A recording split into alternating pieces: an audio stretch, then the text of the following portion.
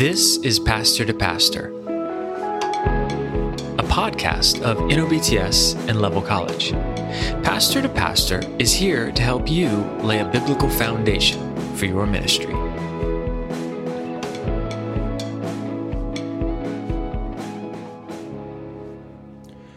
Welcome back. It's good to be with you again. I'm Charlie Ray. I'm here with Adam Hughes as we continue to answer this question, what is a pastor? We've been trying to make the argument that the definition of a pastor is then connected to the office of a pastor and specifically what a pastor does. So we've put forward our definition of a pastor, and if you look at that definition, one of the things it talks about is that a pastor leads the church, that a pastor leads God's people. So one of the questions that immediately comes up is, well, where does a pastor lead? And if God has given us some understandings of what does it mean to be a pastor, then God has probably said some things too about what does it mean to lead. So I don't just get to say, okay, I'm a pastor, that means I'm supposed to lead. Let me pick where I want to go. So we need to be thinking about, okay, what does the scripture say? What has God said about where does a pastor lead? So Adam, I know you've thought this through some and done some writing on our website for us about this. So any particular passages that come to your mind that might help us think through this question, where does a pastor lead? Yeah, and I think, one of the things that we've argued from a theological perspective is that when we think about pastoring and we think about all these offices and roles of pastor, who is ultimately the chief shepherd? Who do we look at for our example? Well, it's Jesus, right? And so there's a couple passages that come to mind that I think will help us look at how Jesus did lead and how he didn't lead in some capacity. That might be a good place to start. And I'll mention a couple of them, and there's others, but I'll mention a couple of them in just a moment. But it really stems out of this idea or this question of, did Jesus always, and I'm accentuating the word always. Did Jesus always meet every need that everyone thought they had, every want that they had, the physical situations in their life, their felt need? Did Jesus always focus on and prioritize that? Really grew out. I had actually a church member one time that coordinated the giving of blood. I've lost the name of what it's called right now. Blood drive. Blood drive. Thank you. The blood drive. Thank you. That's one of those early mornings, I guess, for our church. And I was joking and bantering with them one time, and I just said, well, I'm afraid of needles. I'm not going to do it. Now, let me be very careful before anyone gets mad at me. Giving blood is a great thing to do, and you should do it, and it's worth doing. Well, they quit back with me. Well, if Jesus were here, I promise you he would be a blood donor. And probably the answer is Jesus gave his blood, right? Yeah, right. The truth is he probably would. But my response back in all seriousness was, well, probably and maybe. But let me tell you what Jesus wouldn't have done. Jesus wouldn't have done that to the detriment of ultimately what the mission was and what he was wanting to do. And I think that's what I'm trying to say. When we look at some of these things in a moment, I don't want to say these things are bad or wrong in all context or can't be helpful for your ministry, but the question is, should they supersede the ultimate goal and the ultimate mission? Should they take away from the ultimate goal and ultimate mission? And I think a couple places where we see that, where we're reminded of this, one is Mark chapter 6, specifically verse 34. Now, just to set the context here, this is one of the occasions, interesting enough, where Jesus fed a multitude. And specifically, what we read in the passage is this. When Jesus went ashore, he saw a large crowd. Now listen to this. And he felt compassion for them because they were like a sheep without a shepherd. And then the text ends this way. And he began to teach them. Now, what Mark notes here and how he does so, I think, Charlie, is significant. Jesus felt compassion for the crowd.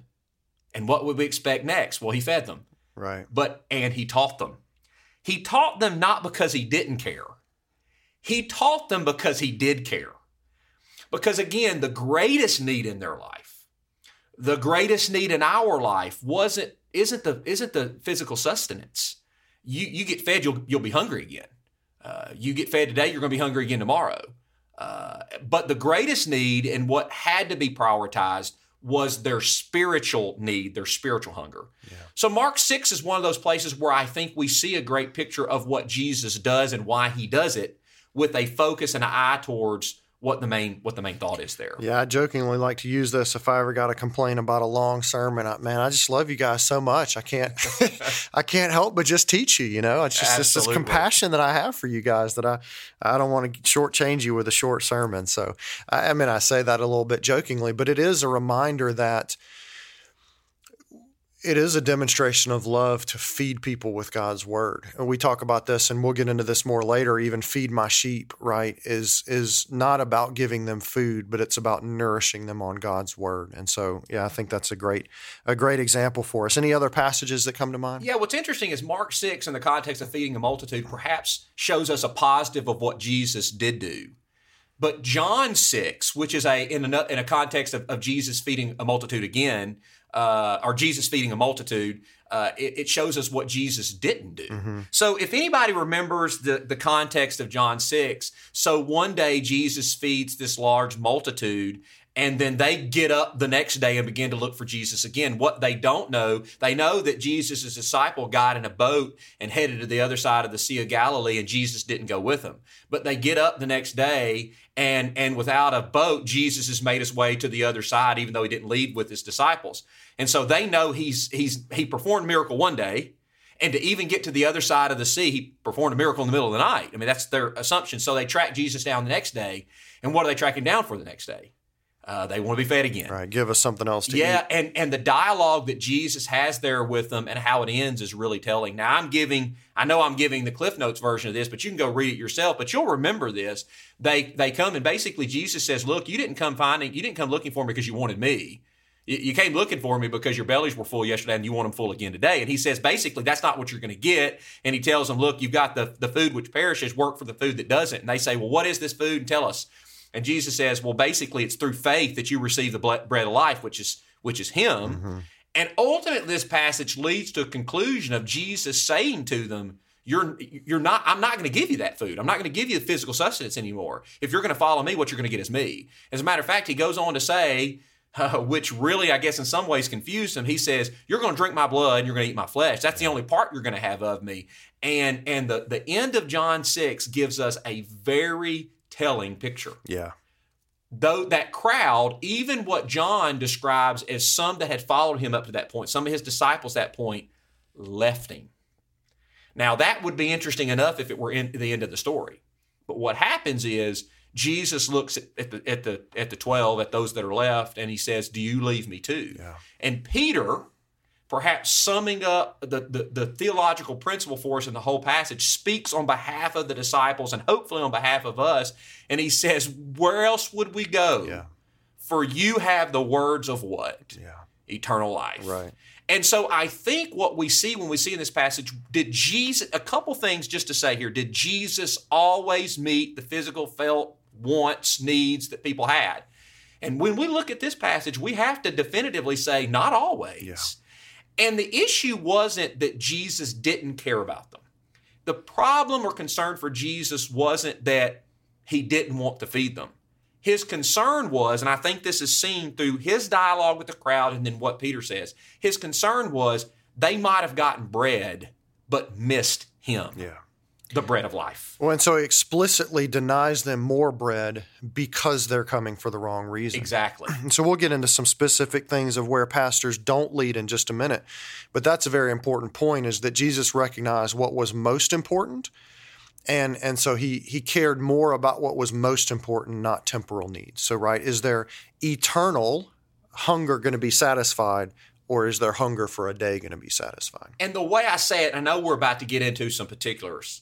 And these are just a representative sample of things you might be drawn towards or asked to do as a pastor that aren't the main thing.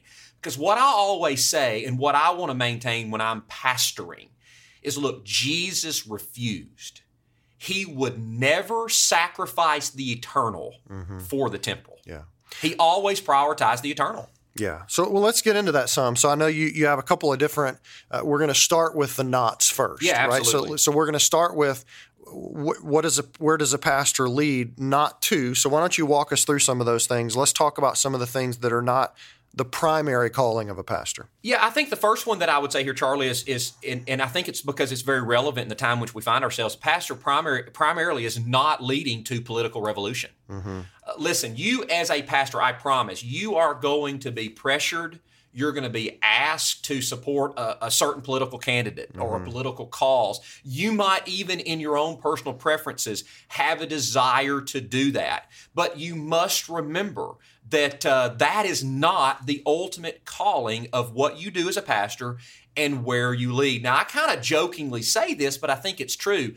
Look, Jesus never once said to his followers, let's storm Rome. Right. Hey, let's go have a demonstration on the steps of the Bema at Corinth. You know, Paul didn't even do that, right? That's not what he did. And so I'm just going to tell you, it's not there. I've looked for it and I can't find it.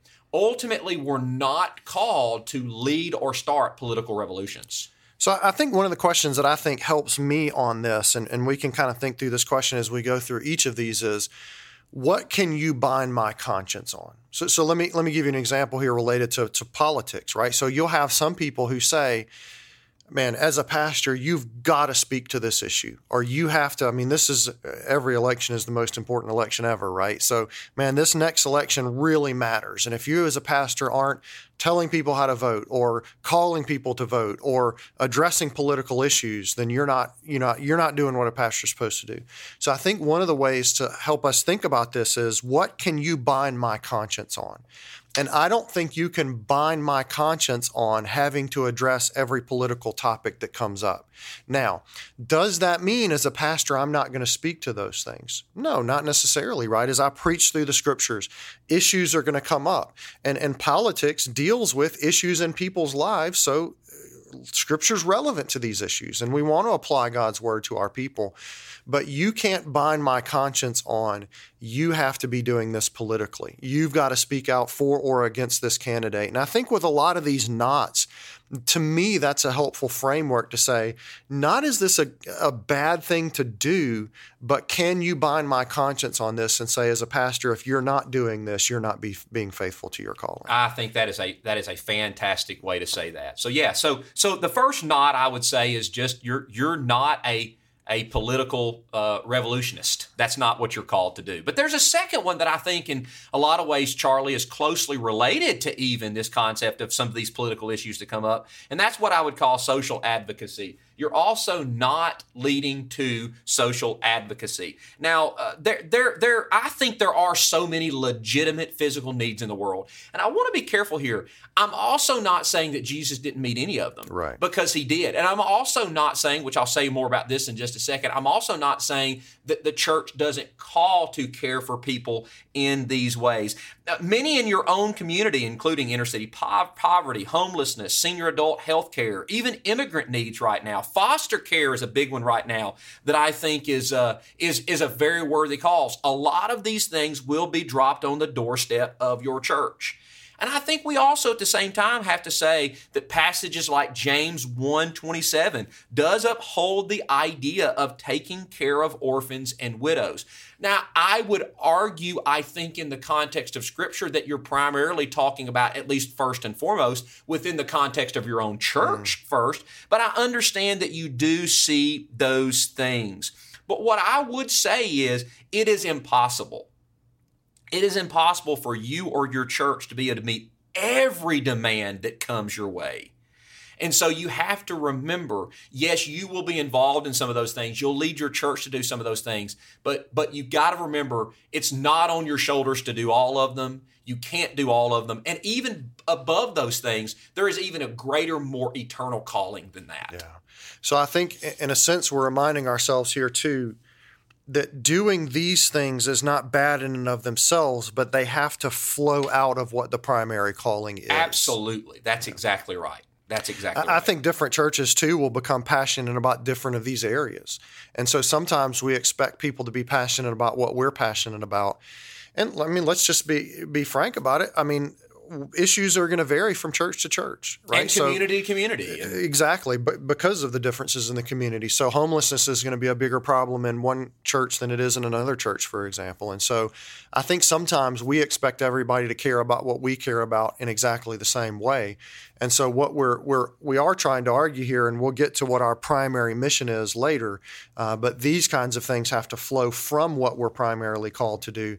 You see this even sort of in the social gospel movement from years back, right, where, if we're not careful, the social issues, in effect, end up replacing the gospel. That's right. And that's a very dangerous place to be. And I think as I'm talking about this, matter of fact, I don't think, as I'm talking about this, that is absolutely the point that we're trying to make, right, is that these things aren't bad, that these things have a context, but they can't replace, biblically speaking, what a shepherd must do. Right. So a third thing that we see here, and maybe in the world in which we live, this has become even more prevalent lately, a shepherd is ultimately not leading to event coordination.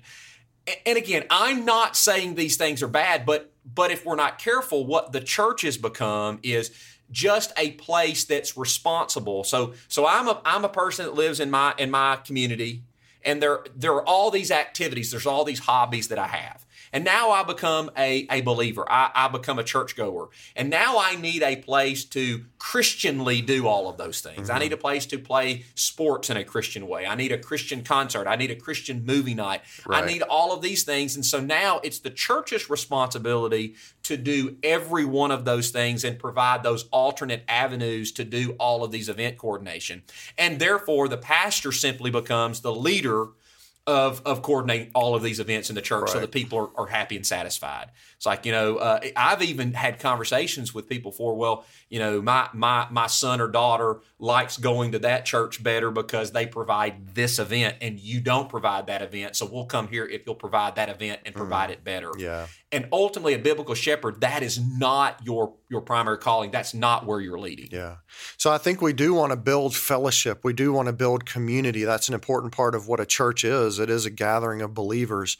But if we're not careful, when we go too far down that road, we effectively pull ourselves out of the world too, and don't have those opportunities to minister to other people because we've sort of created our Christian silo, So I think that's another danger that we need to look out there. So one more that I think we're going to talk about, the last one on the knots before we move into what we should be doing, not to benevolent engagement. What would you say about that? Yeah, and in some ways, this is very close to the social advocacy as well. But look, we're specifically here talking about people in financial straits in your community that have needs. And I'm just telling you, probably as pastor, as far as the needs that were dropped on my doorstep that I didn't have to go looking for that came to me, were this I'm out of gas, I don't have any food, I can't pay my light bill, and I'm not in any way downplaying that. And so what I'm going to say here is, again, as a church, you will and should engage in helping your own members who are struggling financially. Strangely enough, most of the time as pastor, I had some legitimate needs that way in the church, and often they would be embarrassed or didn't want to go to their own church to ask for the needs, but you're hearing it from the outside constantly. And so you're going to have the opportunity, and you should meet the needs, financial needs of people in your church, and you'll have the opportunity to do some of that perhaps as a gospel witness to those outside the church. Let me just say this, though. I think there's a couple passages of Scripture that are interesting to me here. I like to take the interplay between Acts 3 and Acts 4 to show a point that we're not wrong to help people financially outside the church, but I think the calling, and I think sometimes we misrepresent this as two people inside the church. Think about Peter and John after the day of Pentecost in Acts 3. They're on the way to the temple, and they meet the lame beggar at the beautiful gate, and he's begging alms.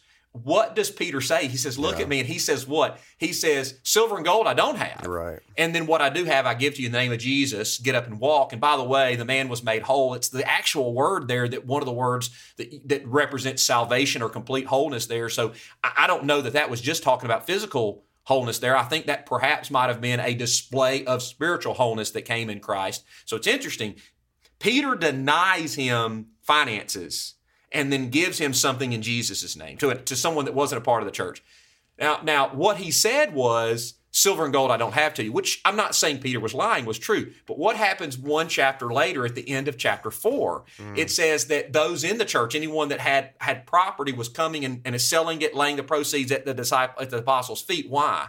So they could distribute it to anyone that had need within the church. Yeah. So it's interesting, his interaction with someone outside the church is, I don't have silver or gold. That's not what I'm going to give you. Yeah. I'm going to give you something in Jesus' name. But inside the church, what were they doing? Yeah. One chapter later. Meeting other needs. Right? So I do think, listen, don't hear me say that we don't meet needs inside the church. We don't meet needs outside the church. But again, I'm going to say you aren't going to have the ability, nor should you feel your conscience bound to meet every financial need outside the church. So I think there's two important points there, one of which is we actually are conscience bound to meet genuine needs in the church. So that's made very clear in 1 John and other places.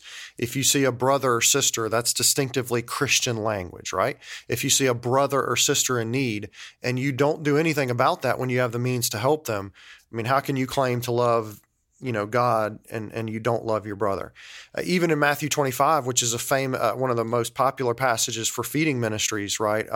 When did we visit you in jail, and when did we, feed you all these different kinds of things? Jesus actually says, what you did to the least of these brothers of mine, which he's already defined in Matthew as his brother is the one who does the will of his Father, right? So we actually are conscience bound to meet needs in the church, but if you serve in a church where you have an established building, you are going to get all kinds of people coming to you and asking you for help with rent, help for gas. And you are not as conscience bound to meet those as you are to meet the needs of members of your church. I've had, so many people tried to basically say, what kind of pastor are you? You're not going to give me money for gas. Or, I've tracked enough stuff down to find out people were lying to me. One person was asking for help with rent. I found out essentially what he was doing is he just had his buddy. He gave me this number for his landlord, which I found out later was just a friend who was lying for him and saying he needed rent when it's just completely made up.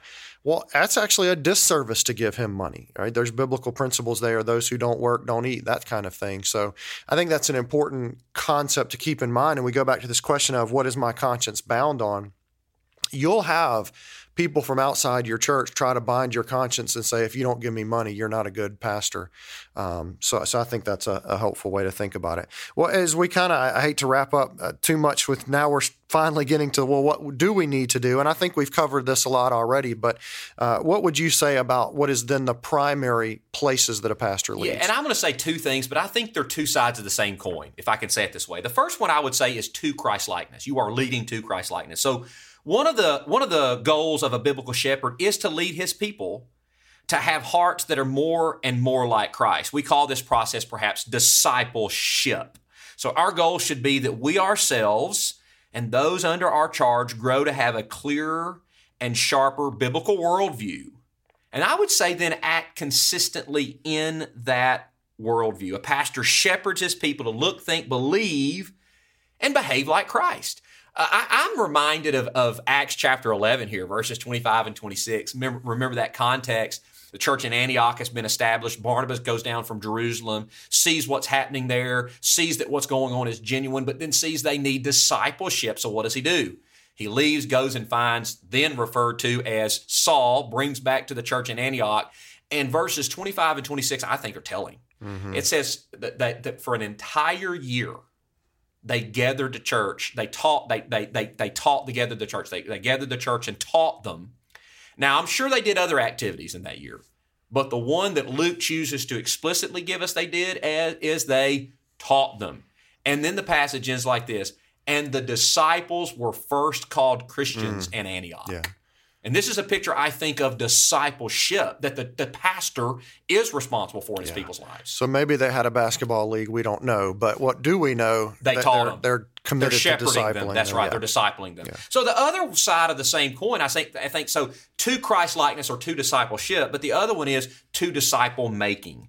So not only must a shepherd concern himself with the growth of his own flock, but I think he must lead them to join in reproducing the same effect in others who are not yet a part of the church. Now, we call this process disciple making, and certainly it includes sharing the gospel with those outside the church. But I don't think it includes just that. Mm-hmm. I think there's also this, if we read, look, Matthew 28, verses 18 through 20. It's interesting there that you've got one command in that passage of Scripture and then a whole lot of participles. Right. In some ways telling the circumstance that you make disciples and also telling the means that you make disciples. You baptize them. Well, I think that probably implies having shared the gospel with them first, then accepted the gospel, and then what's that process of baptizing? You're putting them into the church. Because I think the cradle of discipleship that God intends is the local body. And what happens within that local body? Well, the next participle tells them, teaching them to obey everything that Christ has commanded, right? So I think it's not just, it is sharing the gospel, but it's not just sharing the gospel. And I think the biblical pastor, the shepherd, is leading himself to that and leading his flock to do the same thing in other people's lives. I think that's an important point for lots of different reasons, but we don't want to make it look like we're the only people who can make disciples, for example. One practical way to emphasize this is pastors need to be calling up fathers to disciple their children and their wives and parents to disciple their kids. So we need to be calling people back to disciple making, right? The parents are the primary disciplers of their children. It's not actually the church's responsibility. Now, we want a church to come alongside parents and fathers as they disciple Provide their kids. Resources. To help them in that process, absolutely. right? But we need to be calling up fathers in particular to say, well, what's one way you make disciples? Well, you need to be doing that in your home and not expecting the church to do what God has called you to do. We want to help. We want to come alongside. We want to be a part of this process, but ultimately you're the one that God has given that to. Now, I think this is a helpful discussion for us to have, to think through where does a pastor lead and to recognize, look, we don't get to pick the destination.